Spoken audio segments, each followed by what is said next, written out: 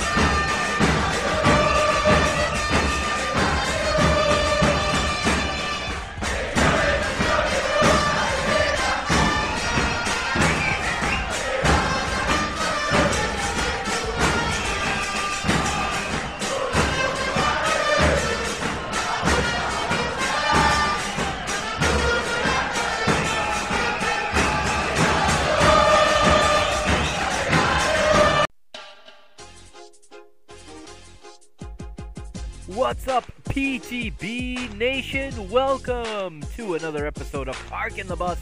It's episode 38, and today we're reviewing the EuroLeagues, the Big Five. We're going to just run down them as fast as we possibly can. It is a lot to cover, but we're just going to tie the bow, if you will, tie the knot, and close the door on 2020-2021 across the Big Five in Europe. We're going to ignore the fiasco of the Super League.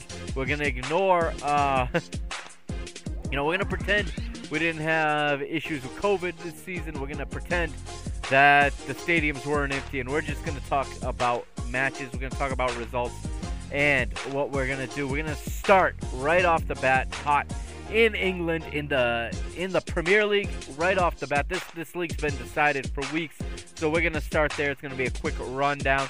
And here is what went down. Everyone knows, of course, in England, the FA Cup was won by Leicester City this season. They beat Chelsea in the Cup final at Wembley just a couple of weeks ago. Remember when the FA Cup final was the final match, the curtain closer of the football season in Britain, or at least in England, but I'm pretty sure it was the end of the season in Britain as well. Not so much the case anymore these days.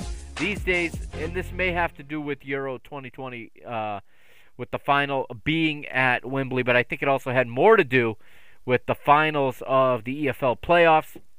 But the FA Cup final was played. It was played before the Premier League season was over. I don't like that. I'm opposed to that. I think the league finishes, and the following Saturday is the FA Cup final. It is the final day. It is the day all eyes are on English football. But of course, this is why the romanticism and the lure of the FA Cup some of it is lost, because now they just throw it in whenever they can, and it is just another match for so many supporters if you support a big club. But this year we did get a little bit of magic in that Leicester City were the winners. Yes, they crumbled, and yes, they fell out of the top four in the Premier League, but not before lifting the FA Cup, and their supporters will be happy with this. And I do believe that this, if you're not going to win the title, I do believe that the FA Cup, I think, could mean more to the supporters than a fourth place finish in the Premier League. And I'll use this platform here, guys, to tell you. And if you're listening for the first time, I should probably introduce myself. I know it's episode 38, but I missed that part. I am the Mr. Mike Agustinu, the host here of the Parking the Bus podcast. And I have said, and I was vocal about this on Twitter, speaking with some other content creators, okay, and speaking with most notably Kartik Krishnaiyer of the World Soccer Talk podcast and the website. And he and I are in agreement about this.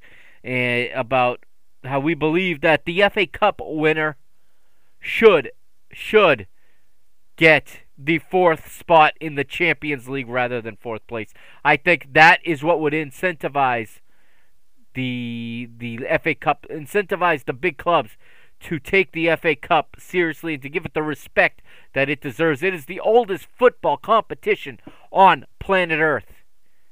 The FA Cup, it goes back to the 1860s, if I'm not mistaken. Maybe the 70s. But it goes back well over 100 years, okay? It goes back almost a century and a half now. we need to make it the key focal point of the season once again. I know that all the money is in the Premier League, and the Premier League draws all the interest and draws all the television numbers. But I think a bigger effort needs to be done by the FA and by their branding partners, by their sponsors, by all of their affiliates, and their broadcast partners as well, to make the FA Cup special again.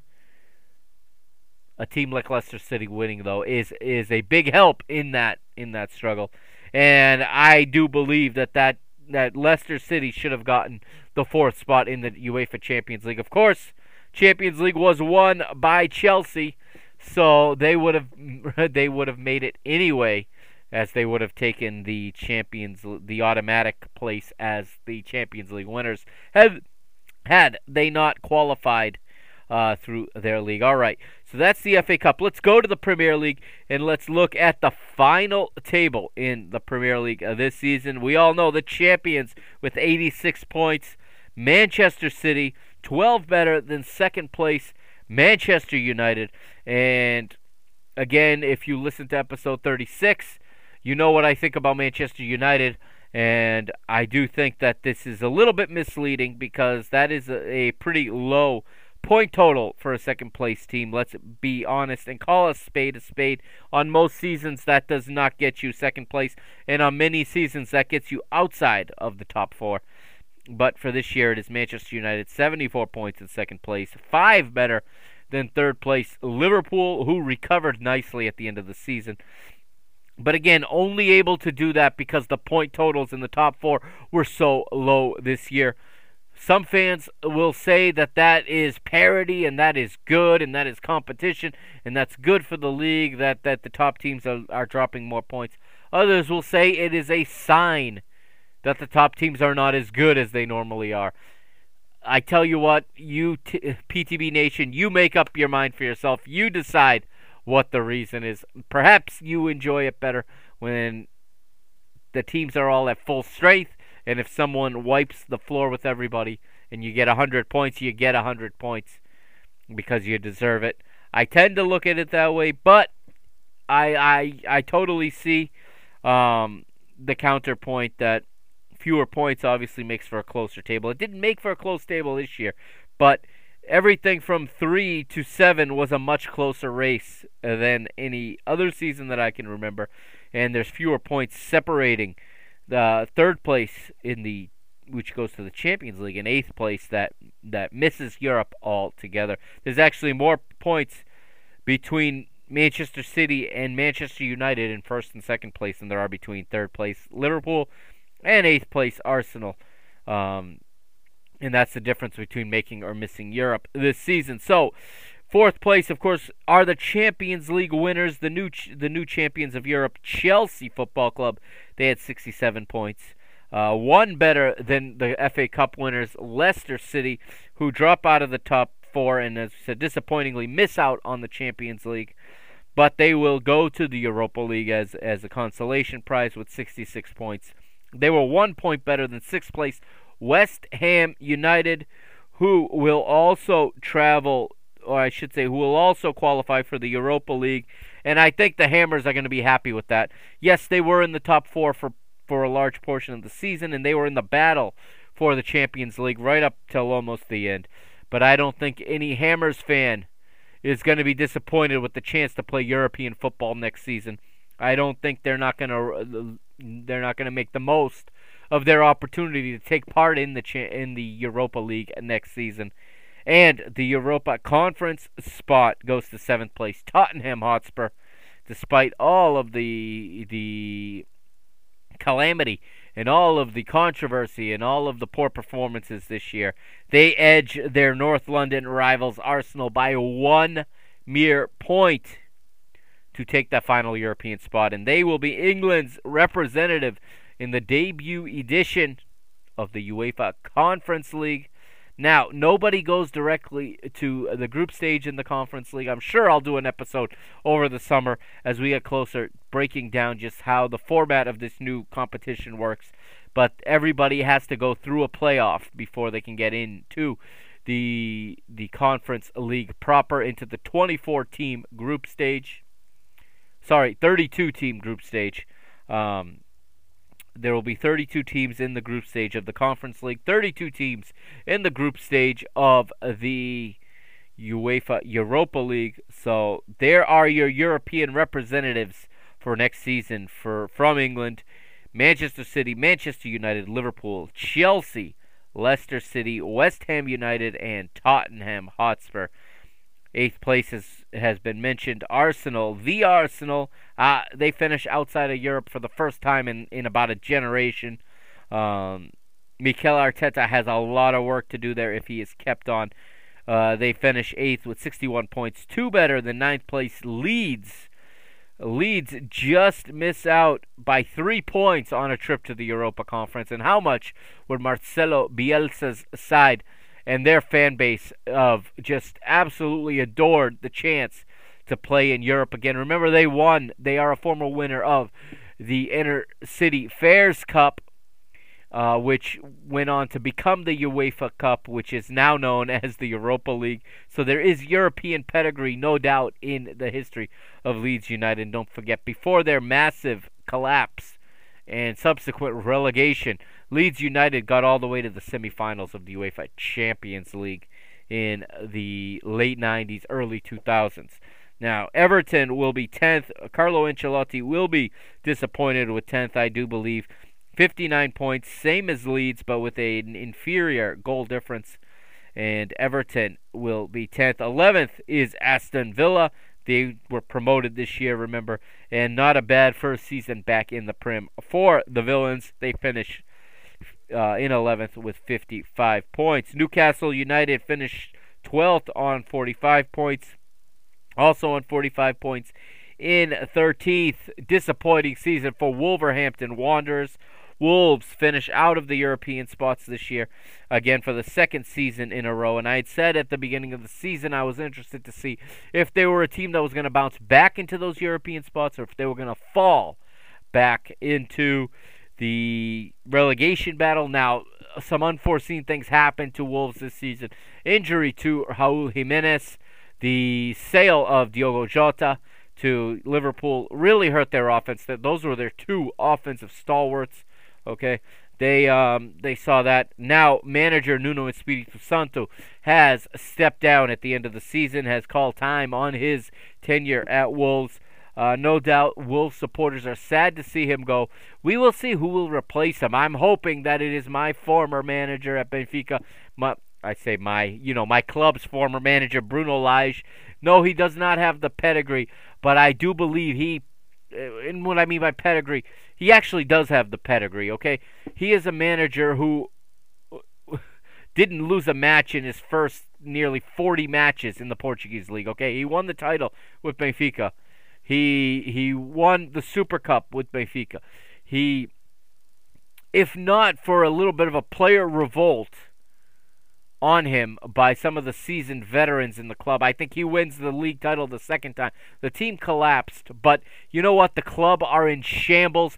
They just spent 8 million euros on a new coach who did worse than Bruno Lage did. Okay, I think Bruno Lage is a fantastic manager. He speaks English very well. He's an effective communicator, and he's got experience in England, having worked under Carlos Carvalhal at Sheffield Wednesday and at Swansea City. And I think with time, Wolves supporters will fall in love with Bruno Lage. Just such a positive manager, just brings the good out in football, and he gets the best out of his footballers.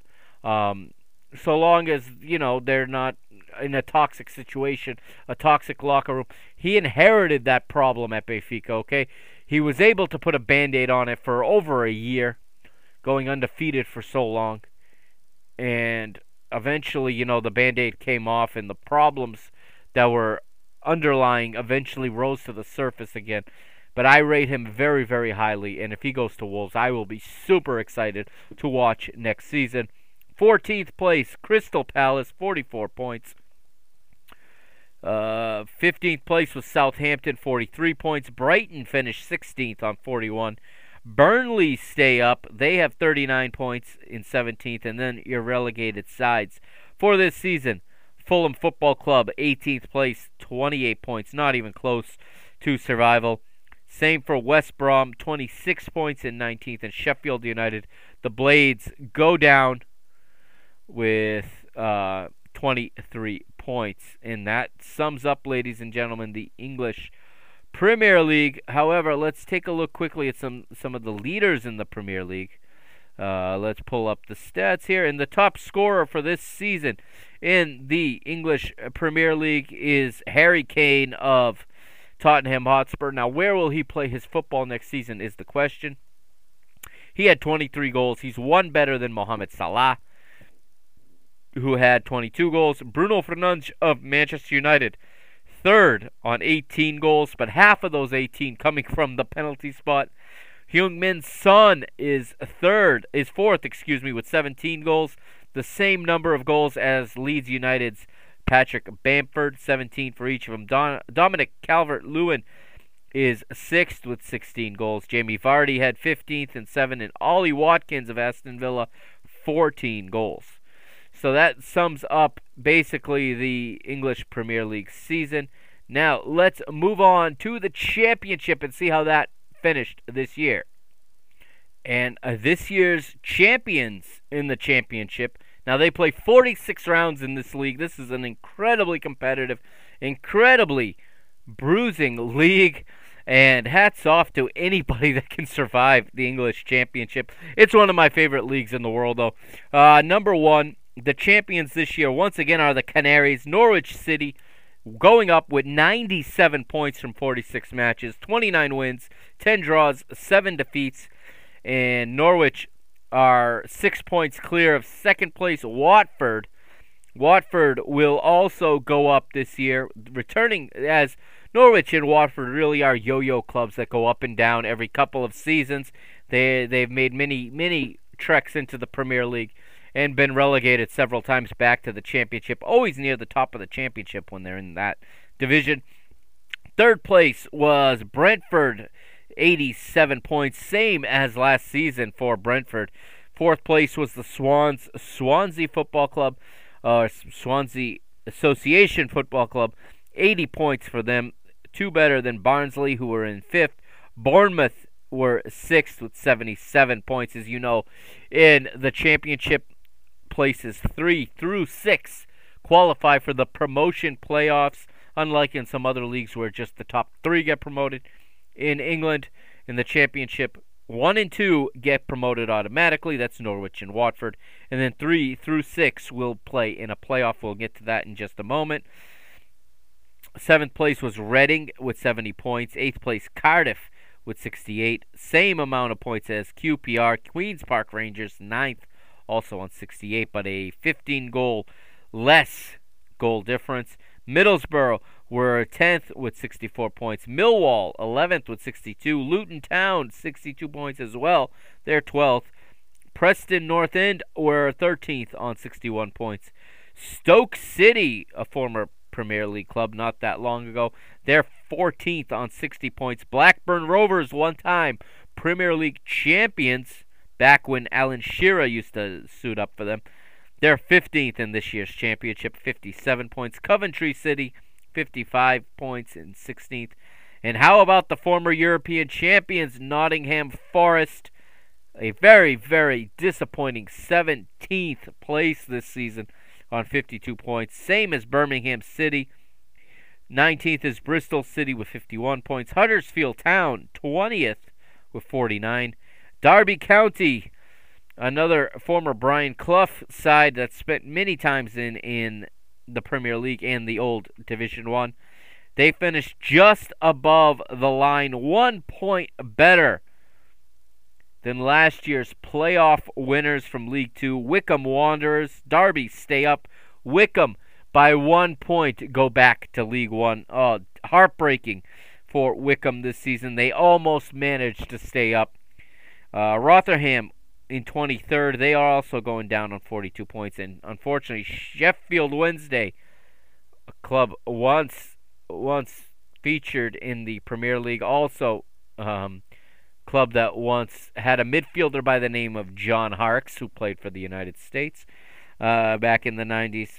Unfortunately for them, back to League One for them as well. Let's go to the playoffs then, and let's take a look at the playoff fixtures. Monday, May 17th was the first leg of the semifinals.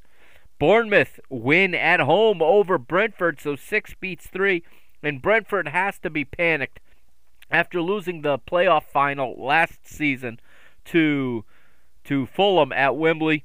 Now they looked in danger of not even getting to the final, while later that day the Swans traveled to Barnsley, and Swansea 1-0 winners on the road at Barnsley.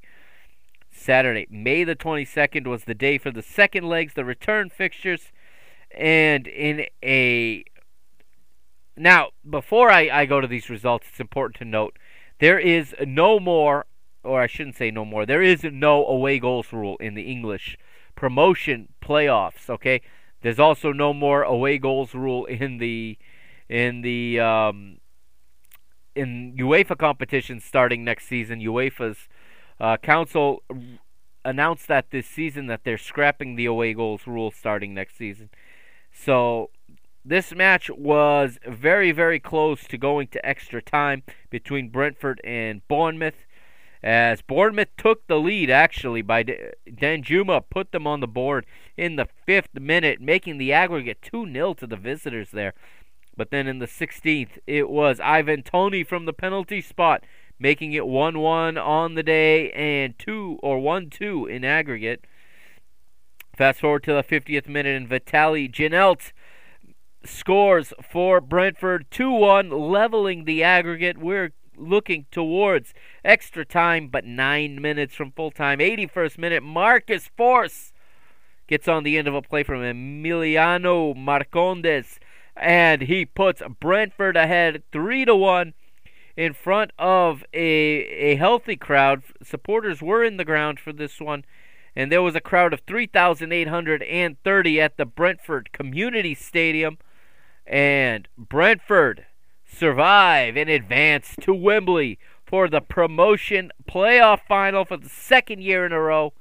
And will their fans be tortured once again with a final defeat, or would this be the year Brentford finally return to the top flight of English football? And later that Saturday afternoon, in what was kind of a formality in Wales, Swansea 1-1 draw with Barnsley, and Swansea book their spot to Wembley. So we go to Wembley for the playoff final.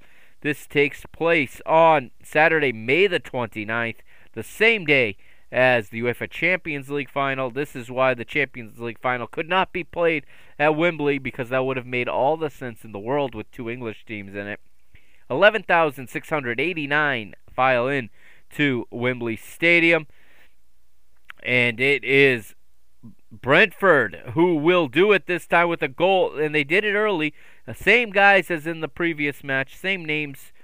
Ivan Toney from the penalty spot once again, and then Emiliano Marcondes 10 minutes later doubles the lead. The Swans have no response, and in the end, the Bees will be playing top flight football for the first time since, get this, 1946-47. That was the last time Brentford were in the top flight of English football. Not even anywhere near there in the Premier League era until last season.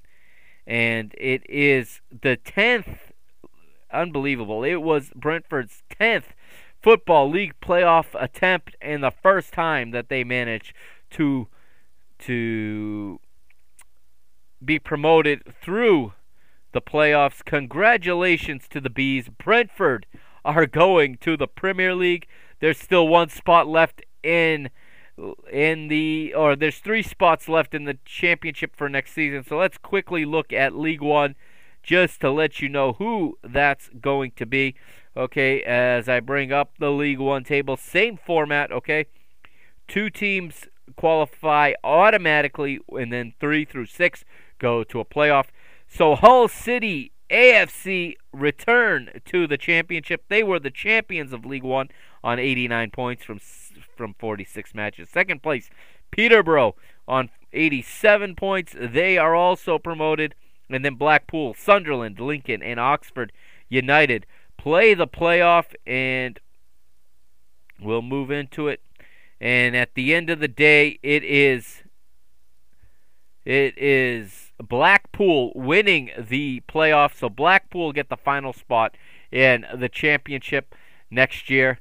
Those will be the teams in the championship. Now, before we take a quick break, I am going to run down the WSL for you. All right, and we'll go down the table. I know I kind of stopped talking about it a little bit as the episodes kind of got further and further apart and became less Eurocentric, just kind of the natural evolution of this show. I haven't spoken about the WSL in quite a while, but the league is now complete. Chelsea are your champions in the WSL. Heavy financial investment by Chelsea, by the Blues in this team. They finish 22 matches, 57 points, 18 wins, 3 draws, 1 defeat. And they finish 2 points ahead of Manchester City, who nearly repeated as champions. And the third place, which is also a Champions League spot, goes to Arsenal, who finish third with 48 points. So a close race for the title between Chelsea and City. And then Arsenal nip Manchester United at the final day to take third place with 48 points. Fourth was Manchester United on 47. And then you get some spacing out as Everton finished fifth with 32. Brighton sixth with 27. Reading are seventh with 24. Eighth is Tottenham with 20. West Ham are ninth with 15. And then you have Birmingham 10th with 15 as well, as is 11th Aston Villa, 15 points. And relegated to the lower league is Bristol City with 12 points. Here are your top scorers in the Women's Super League. Samantha Kerr of Chelsea, 21 goals. She beats Vivian Miedema of Arsenal, who had 18. Fran Kirby of Chelsea is third with 16. And then Caitlin Ford, Ellen White, and Chloe Kelly. So Caitlin Ford of Arsenal, Ellen White, and Chloe Kelly of Manchester City, all with 10 goals. And they finish ahead of Pernille Harder of Chelsea and Ella Toone of Manchester United, who have 9. The highest American finisher was... I'm going to pull that up for you real quickly. It was Kristen Press with 4 goals.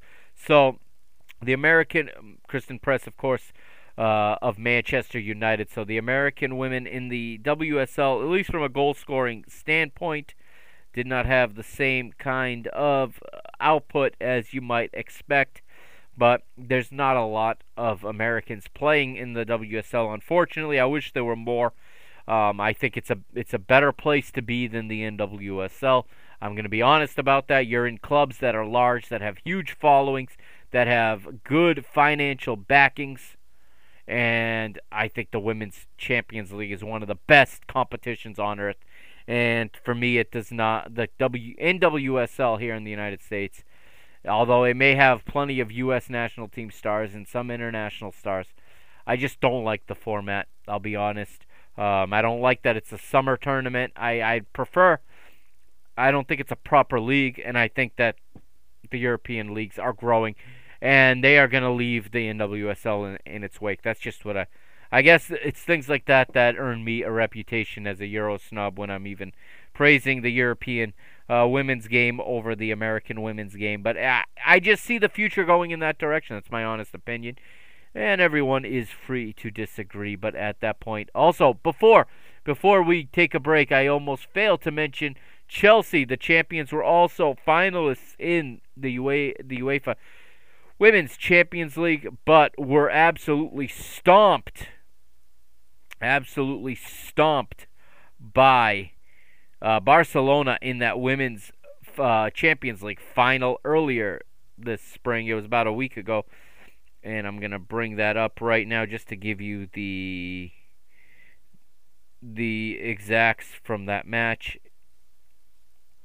It was 4-0 to Barcelona, and it started in the worst way possible for Chelsea. An own goal in the first minute, and then Putellas would make it 2-0 from the penalty spot in the 14th.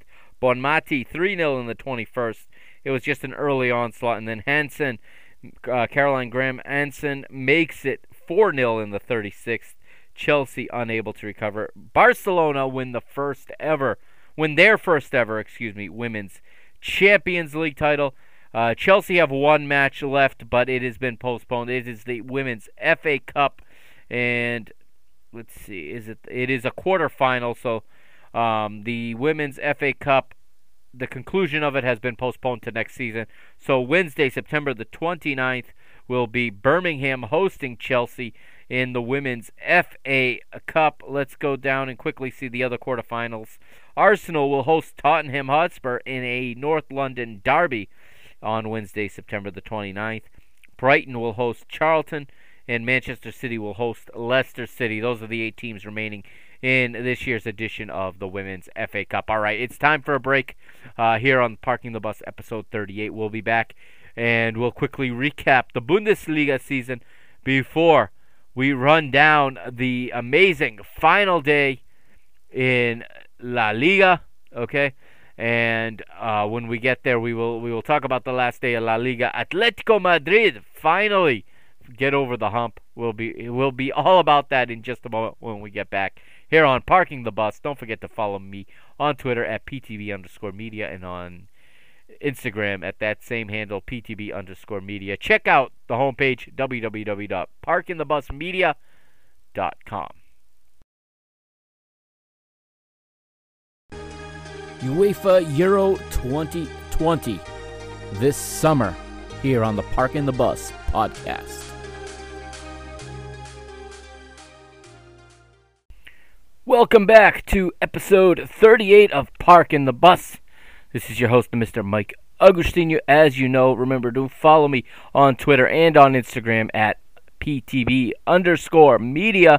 Let's move now to Germany and wrap things up there. As you probably know, Borussia Dortmund win the DFB Pokal, beating RB Leipzig in the final and sending maybe my favorite manager, one of, if not my number one manager that I like to follow, sending Julian Nagelsmann to Bayern Munich with no trophy. That's right, Bayern Munich's new manager has 0 silverware thus far on his CV, and well, that doesn't make a difference to the folks over at Bayern Munich, obviously, as Karl-Heinz Rummenigge is very excited to bring in the young German manager, but it was not meant to be. He really wanted to win this DFB Pokal for RB Leipzig, give them their first bit of silverware, give them their first trophy on a national top flight level. Yes,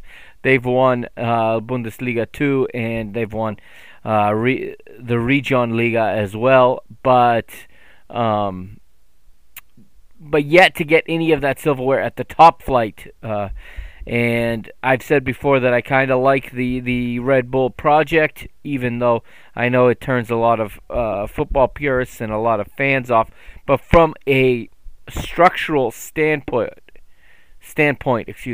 I like the way that they are structured. I like the pyramid they have created through different countries, and the way that they can feed players to Leipzig without having really to go through the transfer market and be able to transfer players within their own clubs.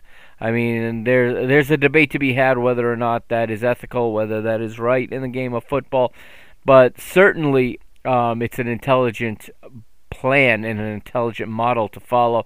But RB Leipzig unable to win the Pokal, so that closes that out. Now, let's look at the final table in the Bundesliga, as there was very little to play for in the final weeks, although a little bit of a race for the European spots. So let's go with the fixture list first for the final day of the league, which was Sunday, May the 22nd, a while ago now. But it was round 34, and here are the results in round 34. Cologne win 1-0 at home to Schalke. Schalke are relegated, as we've already hit on earlier this season. Dortmund win 3-1 at home to Leverkusen. Dortmund are safe in the Champions League. They'll be returning to the Champions League next season. Marcos Rose will be their new manager, and he's coming over from Gladbach. And it'll be very, very interesting to see that coaching dynamic as they make a change. They had a nice run of form, that Dortmund, that is, as they went through the last couple months of the season playing some really good football and getting some good results for their caretaker manager, Edin Terzic. And honestly, I really feel like Terzic should have kept the job. However, in the very German way of doing things, they had selected the successor to the position much earlier. It was back in, I believe, in January that they signed Marco Rose. And Marco Rose now leaves Gladbach and goes to Borussia Dortmund. Like I said, it'll be a very, very interesting transitional season next year for Borussia Dortmund. See if they can get themselves back towards the Bayern Munichs of the world and away from the Europa League race, as they have been trending in the wrong direction the last couple of seasons. And they're going to want to turn it around, of course, though. When you're Borussia Dortmund, every single summer it seems like the world's big clubs, the Sharks, come shopping at your door for all of your young talent. Makes it very, very hard to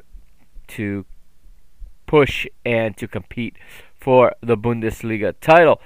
Frankfurt trying to get into the Champions League. They would end up being denied, but not through their own fault, at least not on the final match day, as Frankfurt win 3-1 at home over Freiburg.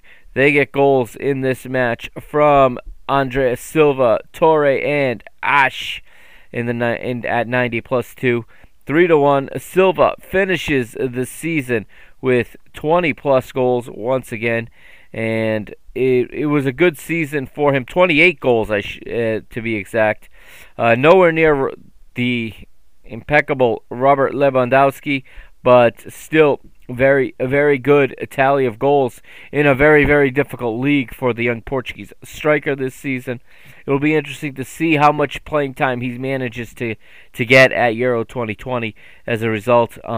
Still, for many people, he's lower in the pecking order than some other guys in that national team. Hoffenheim, 2-1 winners at home over Hertha Berlin. Union Berlin beat Leipzig. Leipzig were already guaranteed second place in the table, so they're not going to be too disappointed with that result, although that's, again, another loss to send off Julian Nagelsmann. And as you know, as I've reported, and by now I'm sure everyone's aware, the American Jesse Marsch is taking over at Leipzig next season. I said I liked their model. It also goes for coaches, as Jesse Marsch has made the journey from New York Red Bulls to a post as an assistant at RB Leipzig, to Red Bull Salzburg to gain more experience managing in Europe, and now he gets the chance. He makes it to the big team. He makes it to the majors, if you will, to use a baseball analogy. He's in the big leagues as he will take over RB Leipzig next season. Stuttgart 0, Arminia Bielefeld 2, Werder Bremen 2, Mönchengladbach 4 in Marco Rose's departure match on the road at Bremen. American Joshua Sargent did feature. He played 67 minutes in this match. Did not get on the score sheet. And Wolfsburg, Champions League bound, featuring, of course, another American, John Brooks. They lose 3-2 at home to Mainz, and the already crowned champions finish it out with a 5-2 victory over Augsburg. Here, let's go to the table. Bayern Munich, as you know, are your champions for the 10th year in a row. If I'm not mistaken, I'll double check that. I'll count that for you just to make sure. I don't want to. I know I check myself on this every single time I say it, but it's 1, 2, 3, Sorry, it is the 9th in a row, and that's why I checked it. So that is the 9th championship in a row for Bayern Munich, and for me, they are the best run club in the world. I say it all the time. I say it in conversations with people. I say it on different podcasts. I say it in online forums. I just tell everybody that if you want if you want to make your club big and you want to run a club the right way, the best thing to do is to look at what Bayern Munich do and to see how you can apply those principles. RB Leipzig, second place again. Overall, a good season for them. Headed back to the Champions League, 65 points. Dortmund, one behind them in third with 64. And Wolfsburg is fourth this year. They edge Frankfurt by 1 point, despite losing and Frankfurt winning. So Wolfsburg had already locked up this spot in the Champions League 1 week earlier. Leverkusen are sixth on 52 points, quite a bit behind Frankfurt. And the Europa Conference League spot goes to Union Berlin. And this is exciting, and I don't think there's a single neutral that's not excited for this. They were just promoted last season, and now here they are heading off to the inaugural edition of the UEFA Europa Conference. And I think that every Union Berlin supporter can't wait for the first road trip and to see where this competition is going to take them, as they're going to play in Europe for the very first time. Mönchengladbach 1 point behind them with 49. They're in 8th. They finish in 8th, just outside of Europe. Stuttgart 9th on 45 points. A very good season for Stuttgart. Freiburg right behind them in 10th, also on 45 points. Offenheim has 43. They are 11th. Mainz has 39. They are in 12th. Augsburg is 13th with 36 points, 1 point better than 14th place. Hertha Berlin, who really want to be higher in the table, who really have to figure out how to put this club where they belong, which is at least in the top half, if not fighting for European and Champions League spots. Arminia Bielefeld are safe by 2 points, also on 35 points. They're 15th. Cologne dropped to the relegation playoff, or the promotion relegation playoff match, finishing in 16th with 33 points despite the win on the final day. And Werder Bremen are relegated. Josh Sargent's side headed to Bundesliga 2, along with the historic Schalke 04. That leaves us one little bit of business, which is that promotion relegation playoff, and it is, well, let's take a look at Bundesliga 2's table very quickly before we move on then, as I'll pull that up here, and loading. Bear with me for just a moment, folks. There we go. The Bundesliga 2 table finishes as follows. 34 rounds in the Bundesliga 2 as well. Bochum are your champions, 67 points. And Greuther Fürth are your runners-up, both automatically promoted with 64 points. 2 points back is Holstein Kiel. They finish in third, edging out Hamburg, the historic Hamburg, the former Champions League winners. Hamburg, 62 points for Holstein, while 58 for Hamburg. Dusseldorf are 5th with 56. Karlsruhe are 6th with 52. Darmstadt 7th with 51. Heidenheim right there with them in 8th, also on 51. Paderborn, St. Pauli, 47 points apiece, 9th and 10th respectively. Nuremberg and Aue have 44 points, while Hanover 96 has 42. Jan Regensburg have 38. They're 14th. Sandhausen 15th with 34. And then playoff bound is Osnabrück. They have 33 points, while Eintracht Braunschweig are 17th with 31 points. And Wurzburger Kickers are relegated automatically with 25 points. All right, let's look then at this promotion relegation playoff, the one that's to go to Bundesliga 1, not the one that's going to Bundesliga 2. But here we go. It is Holstein Kiel traveling to Cologne for the first leg as the Bundesliga 1 side hosts the first leg. And it is the side from Bundesliga 2 who pull off the upset in the first leg. A goal from Simon Lorenz, assisted by Jae-Sung Lee, and Holstein Kiel win 1-0 on the road, making believers out of everybody and making everyone think maybe this will be the year that a Bundesliga 2 side wins this playoff. And then reality hits like an 18-wheel truck, like an absolute just tandem trailer.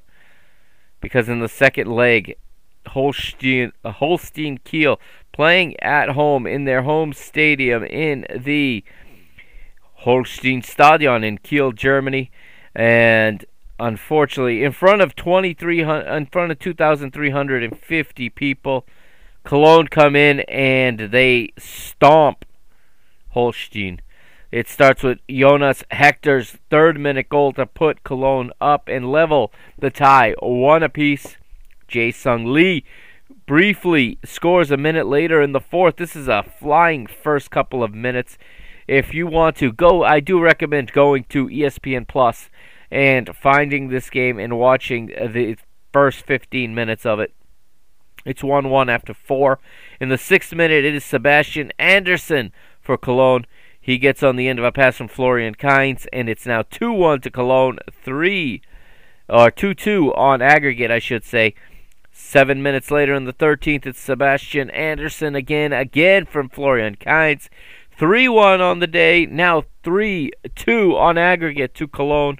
They wouldn't stop there. 39th minute, Rafael Sikos gets on the end of a cross from Jonas Hector. It's 4-1 to Cologne, and they would put this out of reach. Well, it was already out of reach, but they would put the final nail in the coffin in the 84th. Elias Shaqiri, 5-1 to Cologne, and Cologne survive for another season. They stay in Bundesliga 1, and that is a wrap on Germany. And we're going to move now to Spain. I'm going to pull that up. We had one of the closest title races in Europe and one of the closest title races in recent memory here in Spain. And you know, Atleti and Real Madrid just fighting tooth and nail to the end. And what a difference Luis Suarez has made this season for Atletico Madrid. And what bigger a sign of mismanagement and incompetence and just misjudgment on the part of Football Club Barcelona for allowing Luis Suarez not just to leave but to go to Atletico Madrid. It made all the difference in the world. We're going to look at the fixtures from the final day, Saturday, May the 22nd. There were 2 games that were inconsequential on Sunday, May the 23rd. I'll read those results first. Granada 0-0 at home to Getafe, while Sevilla would win 1-0 at home to Deportivo Alaves. Now, a day earlier than that, it is the title decider, and there were some European places in question as well. Those were decided here on this one in Galicia. Celta de Vigo hosted Real Betis. Celta de Vigo went up 2-0 in this one. Real Betis come all the way back, and Betis get goals from Iglesias, from Fekir and Ruiz to make it 3-2 and completely turn the result around. Iago Aspas and Brais Mendez, the goal scorers for Celta, but in the end, Betis get their European spot. Eibar host Barcelona. Barcelona, nothing to play for in this one, eliminated from contention. And Barcelona win 1-0 on the road to Eibar. Elche host Athletic Bilbao. Elche win 2-0 on the day, while Osasuna drop a 1-0 home decision to Real Sociedad. And Huesca and Valencia draw a 0-0. That brings us to the 2 key matches of the weekend of the round, and the ones that would decide the La Liga champion for 2020-2021. I'm talking, of course, about Real Madrid versus Villarreal and Real Valladolid versus Atletico Madrid. Real Madrid playing at home in the, not in the Bernabeu, but in the Alfredo Di Stefano, in the training ground. And here is the 11 for both Villarreal and Real Madrid. We'll start with Villarreal. As you know, a few days later they would go on to lift the Europa League title. You heard about it in episode 36. Goalkeeper for Villarreal, for Unai Emery, is Geronimo Rulli. 4 across the back in the 4-4-2. Mario Gaspar is the captain at right back. Raul Albiol and Pau Torres, the center back. Pairing with Alfonso Pedraza, plays as the left back. In midfield, Jeremy Pino on the right. Etienne Capuy and Daniel Parejo in the center. Manuel Trigueros is the left-sided midfielder. And the strike tandem of Carlos Bacca and Gerard Moreno. For Real Madrid now, for Zinedine Zidane, and I suppose in a moment when we get through these results we'll talk about everything involving Zinedine Zidane and Real Madrid. But in goal he goes with Thibaut Courtois. 4-3-3 is his preferred formation. Alvaro Ordizola is the right back. Eder Militao and Rafael Varane are the center backs, with Miguel Gutierrez as the left back. 3 in midfield. Casemiro is the anchor in that midfield, playing in the number 6, with Luka Modric to his right and Federico Valverde to his right and Modric to his left. The 3-man strike tandem up front is led by the captain, Karim Benzema, back in the France squad after so many years. He is back. He was picked for Euro 2020, returns to play for his country. He's been top-level talent this whole time, but had been on the outs in his national team, and now he finds himself back in, headed to the big show, headed to Euro 2020. And to his right, he's got Marcos Asensio, and to his left, Vinicius Jr. Meanwhile, the other match over across the country, if you will, in Valladolid, it is Real Valladolid and Atletico Madrid. The lineup starting with Valladolid. In goal, they have Jordi Masip. 4 across the back in there. 4-4-2 for their manager, Sergio Gonzalez. They've got the right back, Saidi Janko. The center back pairing of Kiko and Jawad El Yamik. And Lucas Olaza is the left back. Oscar Plano is the right-sided midfielder, with Federico San Emeterio and Roque Mesa as the center midfielders. Tony Villa is the left-sided midfielder, and they're playing behind the strike tandem of Sean Weissman and Marcus de Souza. For Atletico Madrid, the leaders coming into this final round, Diego Simeone goes for a 4-3-3. You guys know how I feel about Diego Simeone. If you've listened to this show ever before, on a day where I'm talking Spanish football, you know what I think about Diego Simeone. I am very, very at my wits and at my extreme level of patience with him. I think he's a hindrance, honestly. I think he's a great manager, but for the personnel he has in his team at this time, I don't think he's the right man. He obviously gets the job done this season, but I don't like this approach. But then again, who am I to question, especially the way that it all worked out? But he goes into a 4-3-3 with Jan Oblak in goal, of course. Kieran Trippier is the right back. He's headed to Euro 2020 with England. Jose Jimenez and Felipe are the center back pairing, with Mario Hermoso as the left back. 3 in midfield, anchored by the captain, Koke. He's got Marcos Llorente to his right and Saul to his left. And up front, a very, very formidable attack with Luis Suarez playing as the out-and-out striker, but with support from Angel Correa and the Belgian international, Yannick Carrasco. What a story Yannick Carrasco is this season. Since returning, he returned after COVID from the Chinese Super League. He was almost buried, almost forgotten by Atletico Madrid, excuse me. They had offloaded him to China on loan, and he comes back, and he is one of the key. There's just so many key people and so many key players in this Atletico Madrid team this season. This was a season where so many different guys stepped up at different points and made themselves known. Those are the 44 players in the two matches that we're discussing here now. And the first bit of action happens in Valladolid.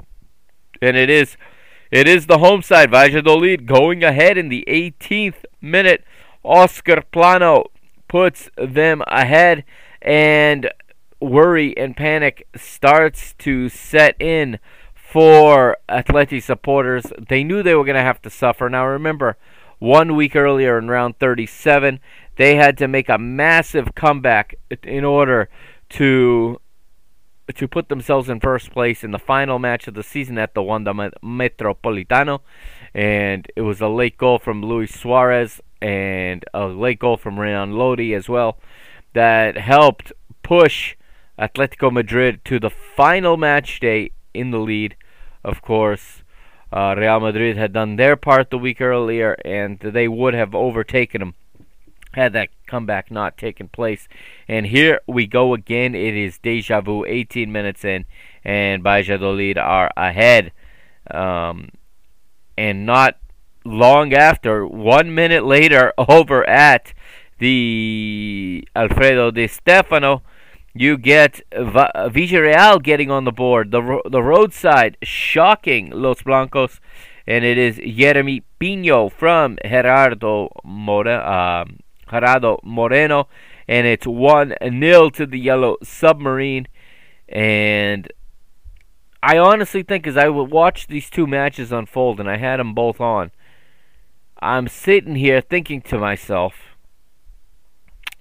that Simeone is going to sit there, and he's actually, this guy, I'm looking at him and I'm like, this guy looks comfortable losing. He's found out that Villarreal have gone ahead, but you can't possibly imagine that Real Madrid are not going to muster a comeback.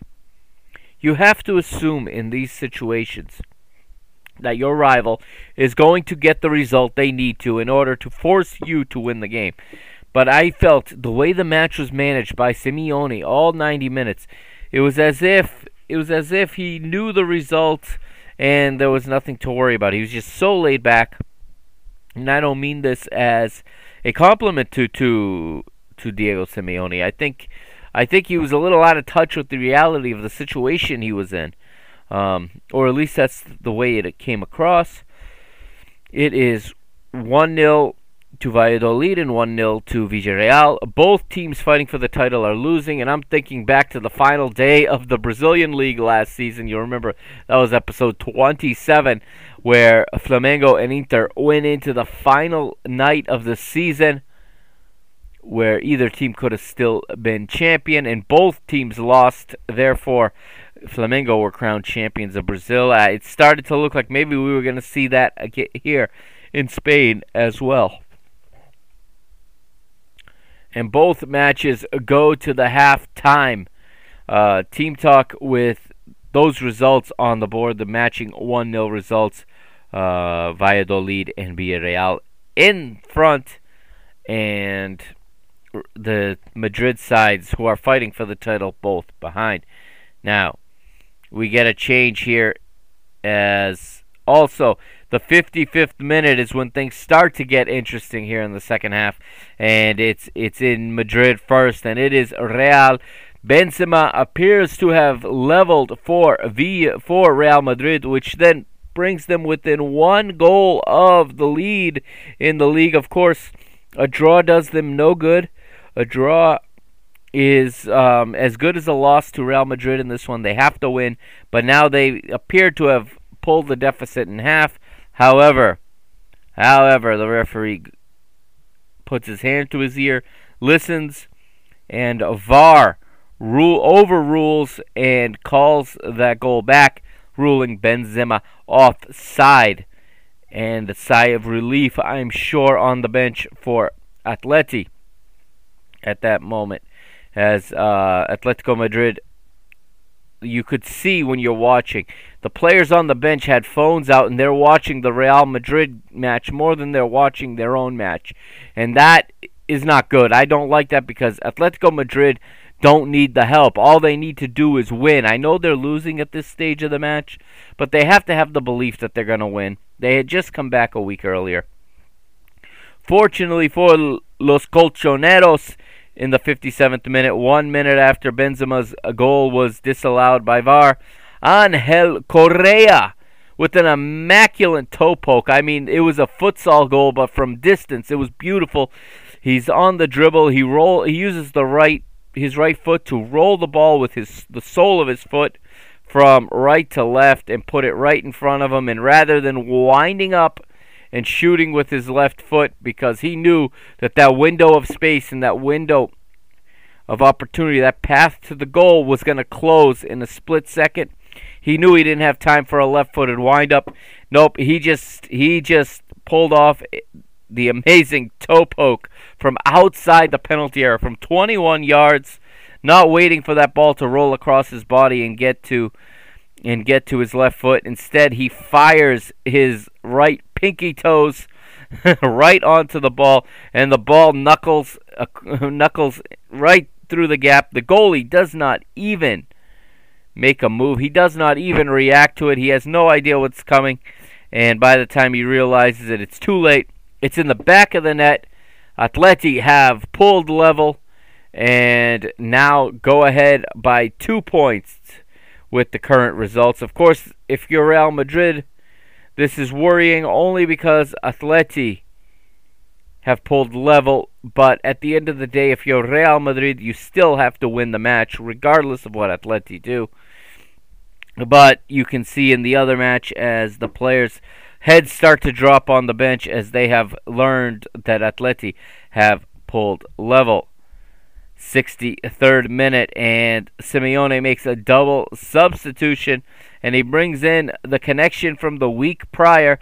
That's right, 1 week earlier, these two combined for the first goal, for the equalizer, and it is João Felix and Renan Lodi coming on for Saúl and for Mario Hermoso.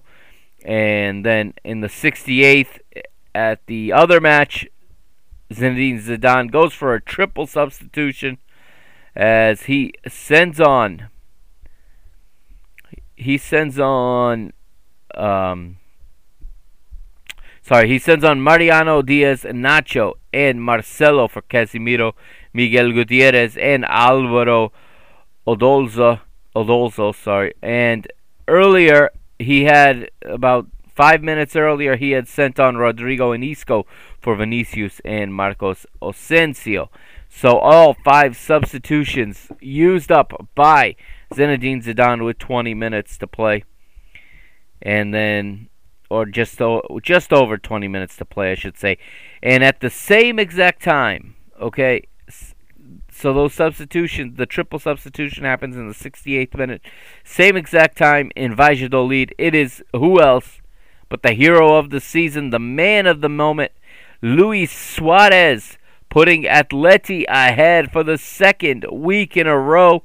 It's 2-1 to Atleti, and now they depend only on themselves. Granted, they depended only on themselves this entire time, but now all they have to do is see out the last 22 minutes of the season, and they will be champions for the 11th time. And heads do drop for Real Madrid. It seems they seem defeated. The players on the bench seem to learn about it immediately. In the 79th minute, with just over 10 minutes to play, Kondogbia comes on to replace Marcos Llorente, as Simeone just can't help himself but to make defensive substitutions. I didn't think the match was calling for it. Of course, after this substitution is when Atletico Madrid got too comfortable, started to sit in too much, and started to allow Valladolid back into the match and allow them more opportunities to nab an equalizer, and it's like Atleti had decided or accepted that Real were gonna lose. It's like they figured it was all over. But in the 85th, Simeone sends in Hector Herrera, the Mexican, replaces the Argentine Angel Correa, the goal scorer of the equalizer. And then in the 85th minute, the same 85th minute, finally a breakthrough for Los Blancos. It is Karim Benzema leveling for Real Madrid 1-1. And then suddenly 90 plus 2, and Modric makes it 2-1 to Real Madrid. And Simeone starts to have a little bit of a panic attack as Valladolid are coming forward. His team has been inviting him forward for the better part of the last 15 minutes. And all of a sudden it gets very, very nervy at the end, because they know that if Valladolid equalizes, Real Madrid will be champions and not Atleti. But fortunately for them, at 90 plus 3, the whistle blows for full time. Atletico Madrid are your La Liga champions 2020-2021 for the 11th time in their club history. And let me just tell you, it was very nerve-wracking. They talk about it, they brag about how when they win, it's only with much suffering that they can finally get the result. And this was no different. And it turns out that they do manage to hold on. But my goodness, Atletico Madrid had such a lead back in January. They let it all evaporate, but then they got things right in the final home stretch of the season. And they got the results they needed to, although they gave Real Madrid plenty of opportunities, and Barcelona as well, plenty of opportunities to steal this one from them, as they had last season. I think, honestly, and I'm critical of Diego Simeone, I think Atletico Madrid should have won the last 3 La Liga titles. This should have been a three-peat. The league was right there for them to take each of the last 3 seasons, but they just throw away too many points. This internal battle they have between the Simeone brand of football and the personnel and the skill set he has to choose from seems to always be at odds with each other. This year they managed to get it done. I'll be interested to see what happens next season. If I believe, and this is not just due to frustration with his management style, but I believe that it's a good time for Simeone to move on and to take on a new project. I mean, maybe in his mind and in his heart, he believes he can win the Champions League for Atletico Madrid, but he really has nothing else to play for anymore. He has delivered 2 La Liga titles to Atletico Madrid, and 2 titles that they're very, very pleased about, obviously. And now, I really think it's time for a change. Spanish teams don't like to do that when they're winning, and I think it's time for a change at Barcelona as well. But I get the feeling Barcelona is so dead set on keeping Lionel Messi, and they're bringing in Kun Agüero. They want to build the next generation, but they keep bringing in old guys, and they keep bringing in what they can get on the cheap. And honestly, if Barcelona really want to build the next generation, I do believe, and this might sound crazy, but Lionel Messi is a obstacle to that, because when he's on the team, he is the focal point. He is the center of the team. Look at some other examples, okay? And they're there throughout Europe. They are there of when a focal player leaves and the team suddenly becomes whole again. Chelsea, okay, they fought and clawed to hang on to Eden Hazard for seasons. Eden Hazard finally leaves last season, and today Chelsea are European champions. Today they are Champions League winners. In Portugal, Sporting Lisbon fought to avoid selling Bruno Fernandes. Bruno Fernandes gets sold to Manchester United, and today Sporting are champions of Portugal. The season right after they let Bruno go. Bruno was too big a part of the team. Everything ran through him.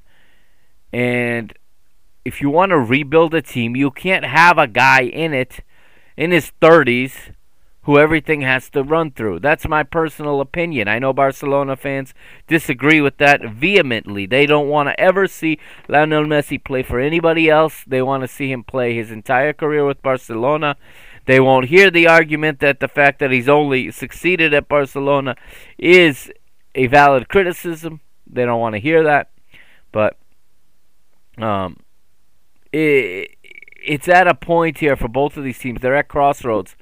And I think the difference with Atletico Madrid is that it's the manager that is the one that's the focal point and the center of this team that is, in my opinion, hurting the long-term growth of the players he has in his side. And if he doesn't want to see people, and if Atletico Madrid don't want to see young, talented players move on, especially not to their rivals right in La Liga, I think that it would be a wise time to make a change. It's hard to do that after winning the championship. If I were Diego Simeone, I would have a serious conversation with myself and have a serious time of reflection and figure out if it's not time to move on and to take on a new challenge, a new project, build another club up and do this again. But the big news in La Liga, of course, aside from that, has been over at Real Madrid. So this was Zinedine Zidane's final match as manager. Earlier this week, he wrote a letter to AS, to the Spanish newspaper AS, and which he said he's leaving not because he's quitting, but because he is not supported by the club. And I think this is a blow to Florentino Perez, and what has been just a spring of absolute onslaughts of bad moments for Florentino Perez. Florentino Perez has never looked worse. I'm going to be honest with you. When he talked about how he wanted pity that Real Madrid can't sign Kylian Mbappe under this model. Of course, when asked again that, so you're saying teams spend too much money. Are you not going to be making those kinds of transfers again? He says, oh no, we're going to go for those transfers. So he wants to cry foul that he doesn't have any money. Barcelona's 500 million in debt. They're taking out another loan for 500 million. It's insane. JP Morgan, I believe, is behind that loan. Also, JP Morgan, the same lender and same banking company that was behind this completely narrow-sided version of a European Super League that they tried to launch. UEFA is threatening sanctions if Barcelona, Real Madrid, and Juventus do not leave the Super League and do not officially step away from it.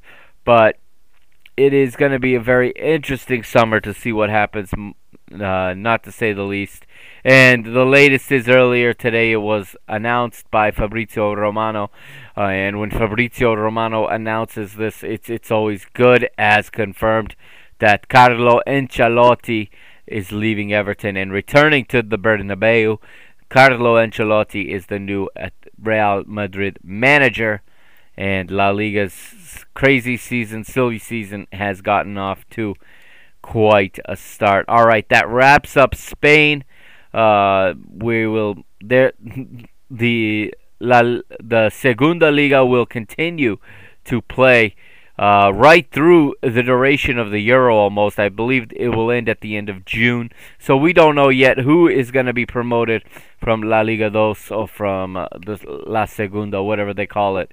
And so there'll be reports on that, I guess, when it becomes available. But I'm going to take a break now, take the final break. When we come back, we're going to talk about Italy and France quickly. We already know the champions in Italy. The final European spots have been decided. The relegation spots were decided a long time ago, so that will be fairly quick. And then we'll recap the story that was Lille this year, winning their fourth Ligue 1 title in club history. All right, this is Parking the Bus. It's episode 38, and I will be right back. You're listening to the Parking the Bus podcast here on the PTB Media Network, your English language home of Copa Libertadores.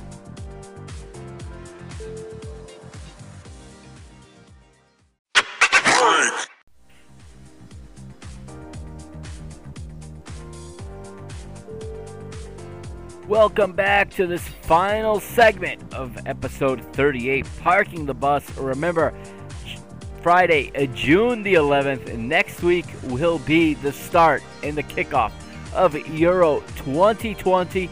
I will be going live with video. I know this episode's not in video format, but I will be going live with nightly video episodes that will then be, obviously, podcasts in the morning, nightly reports, going over the day's matches. Euro 2020 kicks off next Friday, June the 11th, with Italy versus Turkey, and that first weekend has some real good matchups as well. We're going to really look forward to talking lots of football, lots of Euro 2020. It's just a little over a week away. Don't forget, it's listed in the show notes. Go over to my FOTMob League and click on the link that I have posted in the show notes. All right, enter the code that I have given and join my league and play Pick'em against me and against other listeners, and we'll see who has the most accurate predictions for Euro 2020. All right, let's go to Italy now, and let's wrap up the Serie A season. We already know Inter are the champions. Milan already headed for the Champions League. And then there's a few other spots to figure out here on the final day. It's round 38 in Serie A. And we'll bring up the fixtures now as we close the season on Sunday, May the 23rd. Inter 5-1 victories over Udinese, already champions, obviously. The big one for second and third place in Bergamo, but Atalanta will drop this one at home to AC Milan. Milan win 2-0 on the road. Bologna are beaten 1-4 at home by Juventus, a Juventus side that had Cristiano Ronaldo on the bench. That's right, Andrea Pirlo rolling the dice. There's different theories as to why this happened. Some say that the manager and the player together agreed that it was best that he rest. I assume he's talking about resting for Euro 2020 because it's the final match of the season. I can't believe with the Champions League on the line that Andrea Pirlo would allow anybody to tell him to keep Ronaldo off the bench, off the pitch. But it didn't matter. He got goals elsewhere for Juventus. He got goals from Chiesa, 2 from Morata, and 1 from Rabiot. Again, Juventus 4-1 winners on the road at Bologna. And that, in the end, would be enough because at the Stadio Diego Armando Maradona, I believe that's the official name of that stadium now. Yes, the Stadio Diego Armando Maradona in Napoli. It is Napoli 1, Hellas Verona 1. And Gattuso departs from Napoli, failing to qualify for the UEFA Champions League. And if you want to be more confused, there was video of Cristiano Ronaldo attentively watching this match from the bench and celebrating the result, further confusing everyone as to whether or not he is staying at Juventus. Of course, with him not playing in the final match and Juventus in danger of not making the Champions League, most people thought that he was going to move on. The club had said they would not stand in his way.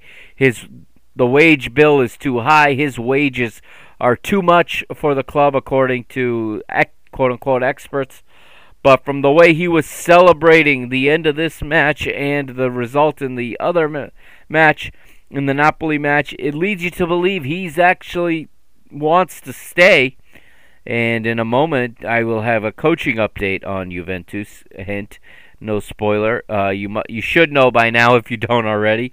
But I'll tell you who's going to be managing Juventus next season. Another results here in round 38. Sassuolo at home 2-0 winners over Lazio. Spezia draw 2-2 with Roma as Paulo Fonseca leaves Roma. Jose Mourinho coming in. Oh, are they going to be fun to watch next season? I hope there's an Amazon Prime documentary series ready to roll on Roma and the arrival of Jose Mourinho to the club of the capital. And in the other match, it is Torino 1, Benevento 1. Let's go to the table now. Inter, your champions by a long shot, 91 points from 38 matches. Very, very dominating season for the Nerazzurri. Milan, the Rossoneri, they are second, just behind only their city rivals. They have 79 points. One better than Atalanta, one better than Juventus. And they take the number 2 spot. Atalanta are third on 78. Fourth is Juventus. We talked about it. He, despite sitting Cristiano Ronaldo, Andrea Pirlo qualifies for the Champions League. Of course, this is way below the expectation that the club has for Juventus in the Serie A. After 9 straight titles, 9 straight Scudettos, Juventus fall all the way to 4th, but they manage by the skin of their teeth to stay in the Champions League. 5th place is Napoli. They have 77 points. Lazio are 6th with 68 points. Those are your Europa League sides. While Roma edge Sassuolo on goal difference. Both teams have 62 points. Roma will go to the UEFA Europa Conference, and what a way to start a new competition, but to have Jose Mourinho in it. And Jose Mourinho's old squad is also in it, Tottenham Hotspur. What if they run into each other in the first edition of the Europa Conference? 9th place is Sampdoria with 52 points. Hellas Verona is 10th with 45. Genoa 11th on 42. Bologna have 41. Fiorentina 40. Udinese 40. And 15th it's Spezia with 39. Cagliari are 16th with 37. They're just slightly better than Torino, who also have 37, but with a lesser goal difference. But Torino, the historic Torino, managed to stay in Serie A by 4 points. And unfortunately, Benevento are relegated back to Serie B. And they're taking with them Crotone and another historic club. And it's always sad to see this team go down. I do hope they'll be back. It is Parma going down in last place with only 20 points. A quick look at the leaders in Serie A. Cristiano Ronaldo wins the Golden Boot with 29 goals. Romelu Lukaku is second with 24. Luis Muriel of Atalanta has 22. Dusan Vlahovic of Fiorentina has 21. Ciro Immobile has another 20-goal season as he picks up 20. Simi of Crotone has 20. Lorenzo Insigne has 19. And then Lautaro Martinez and Domenico Berardi with 17. 10th place goes to João Pedro with 16. That rounds out the top 10. Those are your goal scorers in Serie A. Let's go now to French Ligue 1. Maybe the story of the season because of who they beat. We're talking, of course, about Lille, as Lille crowned champions for the 4th time in their history. And this was a lot less dramatic on the final day than it was in Spain. Again, both Lille and PSG with a chance to win the title on the final day. And the final day would take place Sunday, May the 23rd. And those are the 2 results at the top of my list, but I'll go through the other ones. First, Lens 0-0 draw with Monaco. Olympique Lyon lose 3-2 at home to Nice. Metz draw 1-1 at home to Marseille. Nantes lose at home 1-2 to Montpellier. Reims lose 2-1 to Bordeaux. Rennes win 2-0 over Nimes. Saint-Etienne are beaten 1-0 on their home ground by Dijon. And Strasbourg draw with Lorient 1-1. That brings us to the other matches. So PSG needing to win on the road at Brest in order to leave themselves a chance to win the title. They need to win and have Lille not win. Well, PSG does their part. They get goals.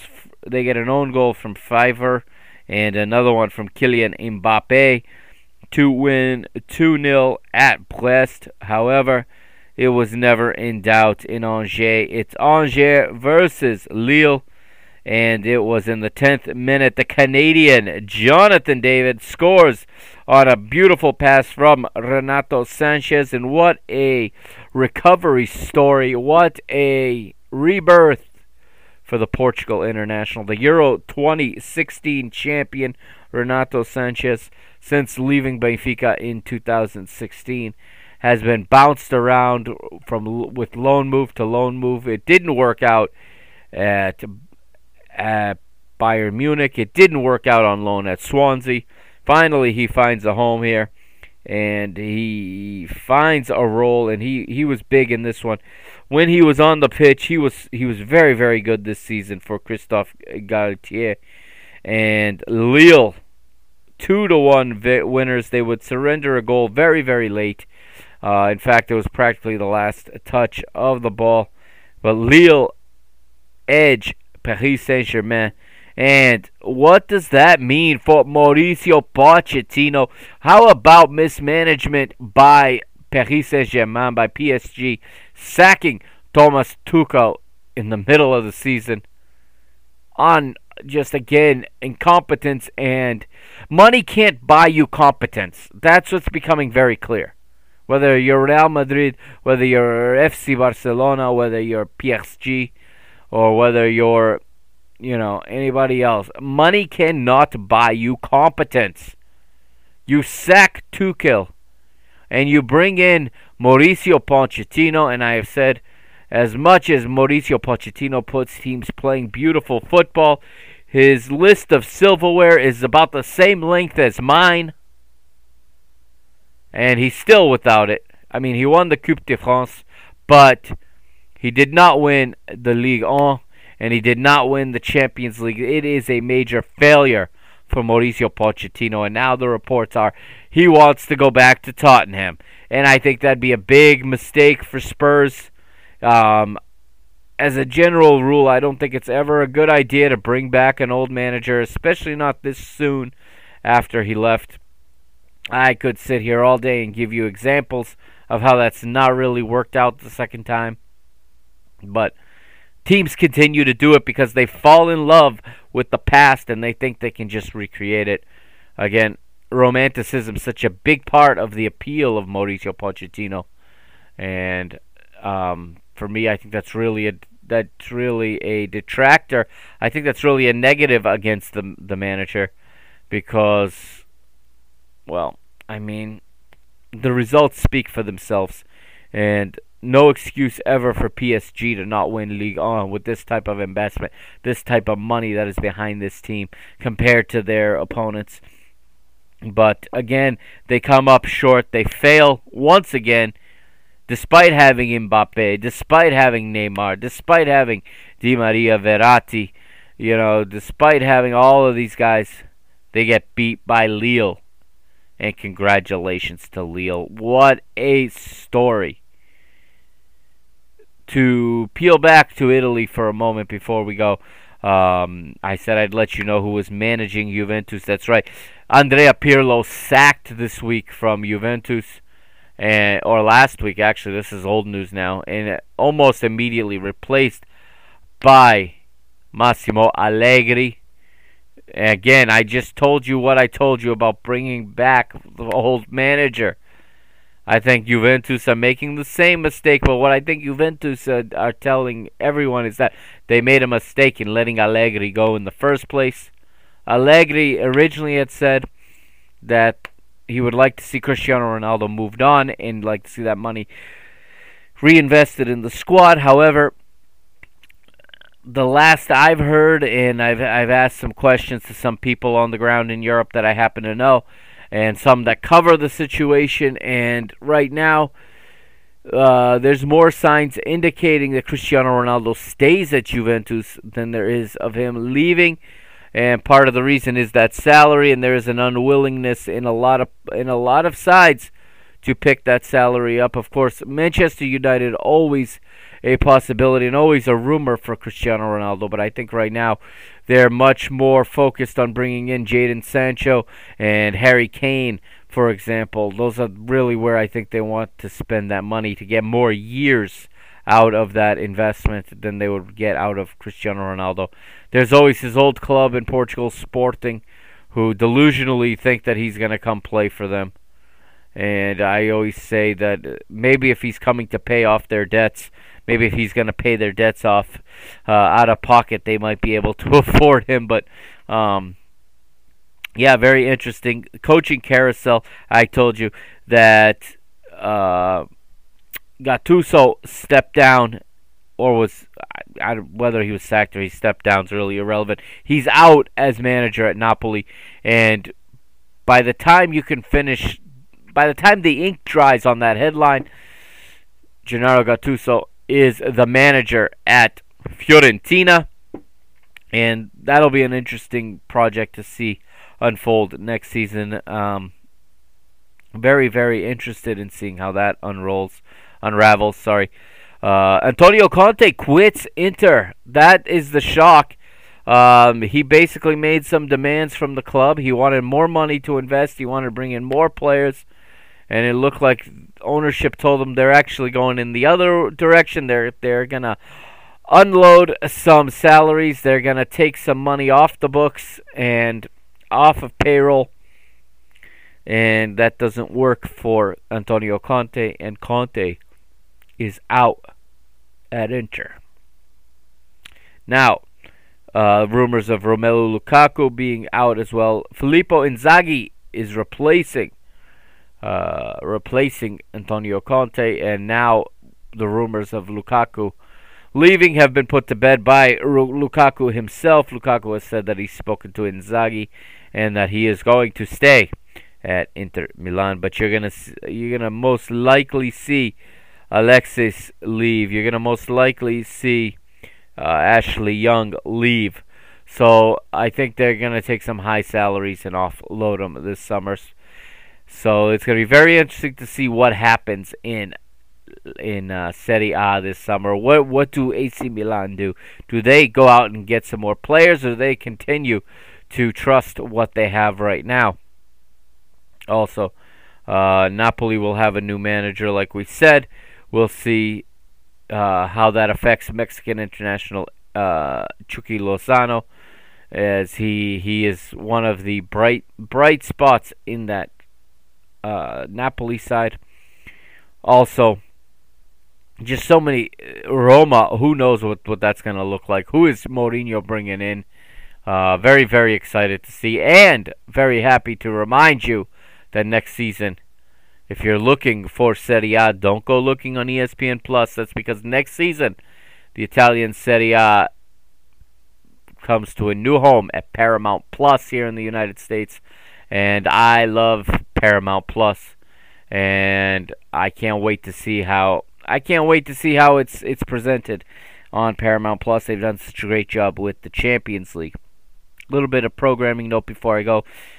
More episodes coming out this week. Tomorrow we've got a Copa Libertadores, Copa Sudamericana review. On Friday night we're gonna have probably a video. It's probably going to be a live stream edition and obviously a podcast as well. Reviewing Brasileirão Round 1. The Brazilian League started last season. And then this weekend I will have a CONCACAF edition where we're going to look at, I haven't decided yet if it's going to be 1 or 2 episodes, but we're going to look at the Liga MX Liguilla final, La Gran Final, Cruz Azul versus Santos Laguna. And also, we have the CONCACAF Nations League to talk about and the UEFA U21 Championships as well. Before we head into next week and before we get ready for Euro 2020, which will consume my life for the next 30 days once that starts. So, thank you for joining me. This has been the Mr. Mike Agustino for the PTB Media Network presenting you episode 38 of Parking the Bus.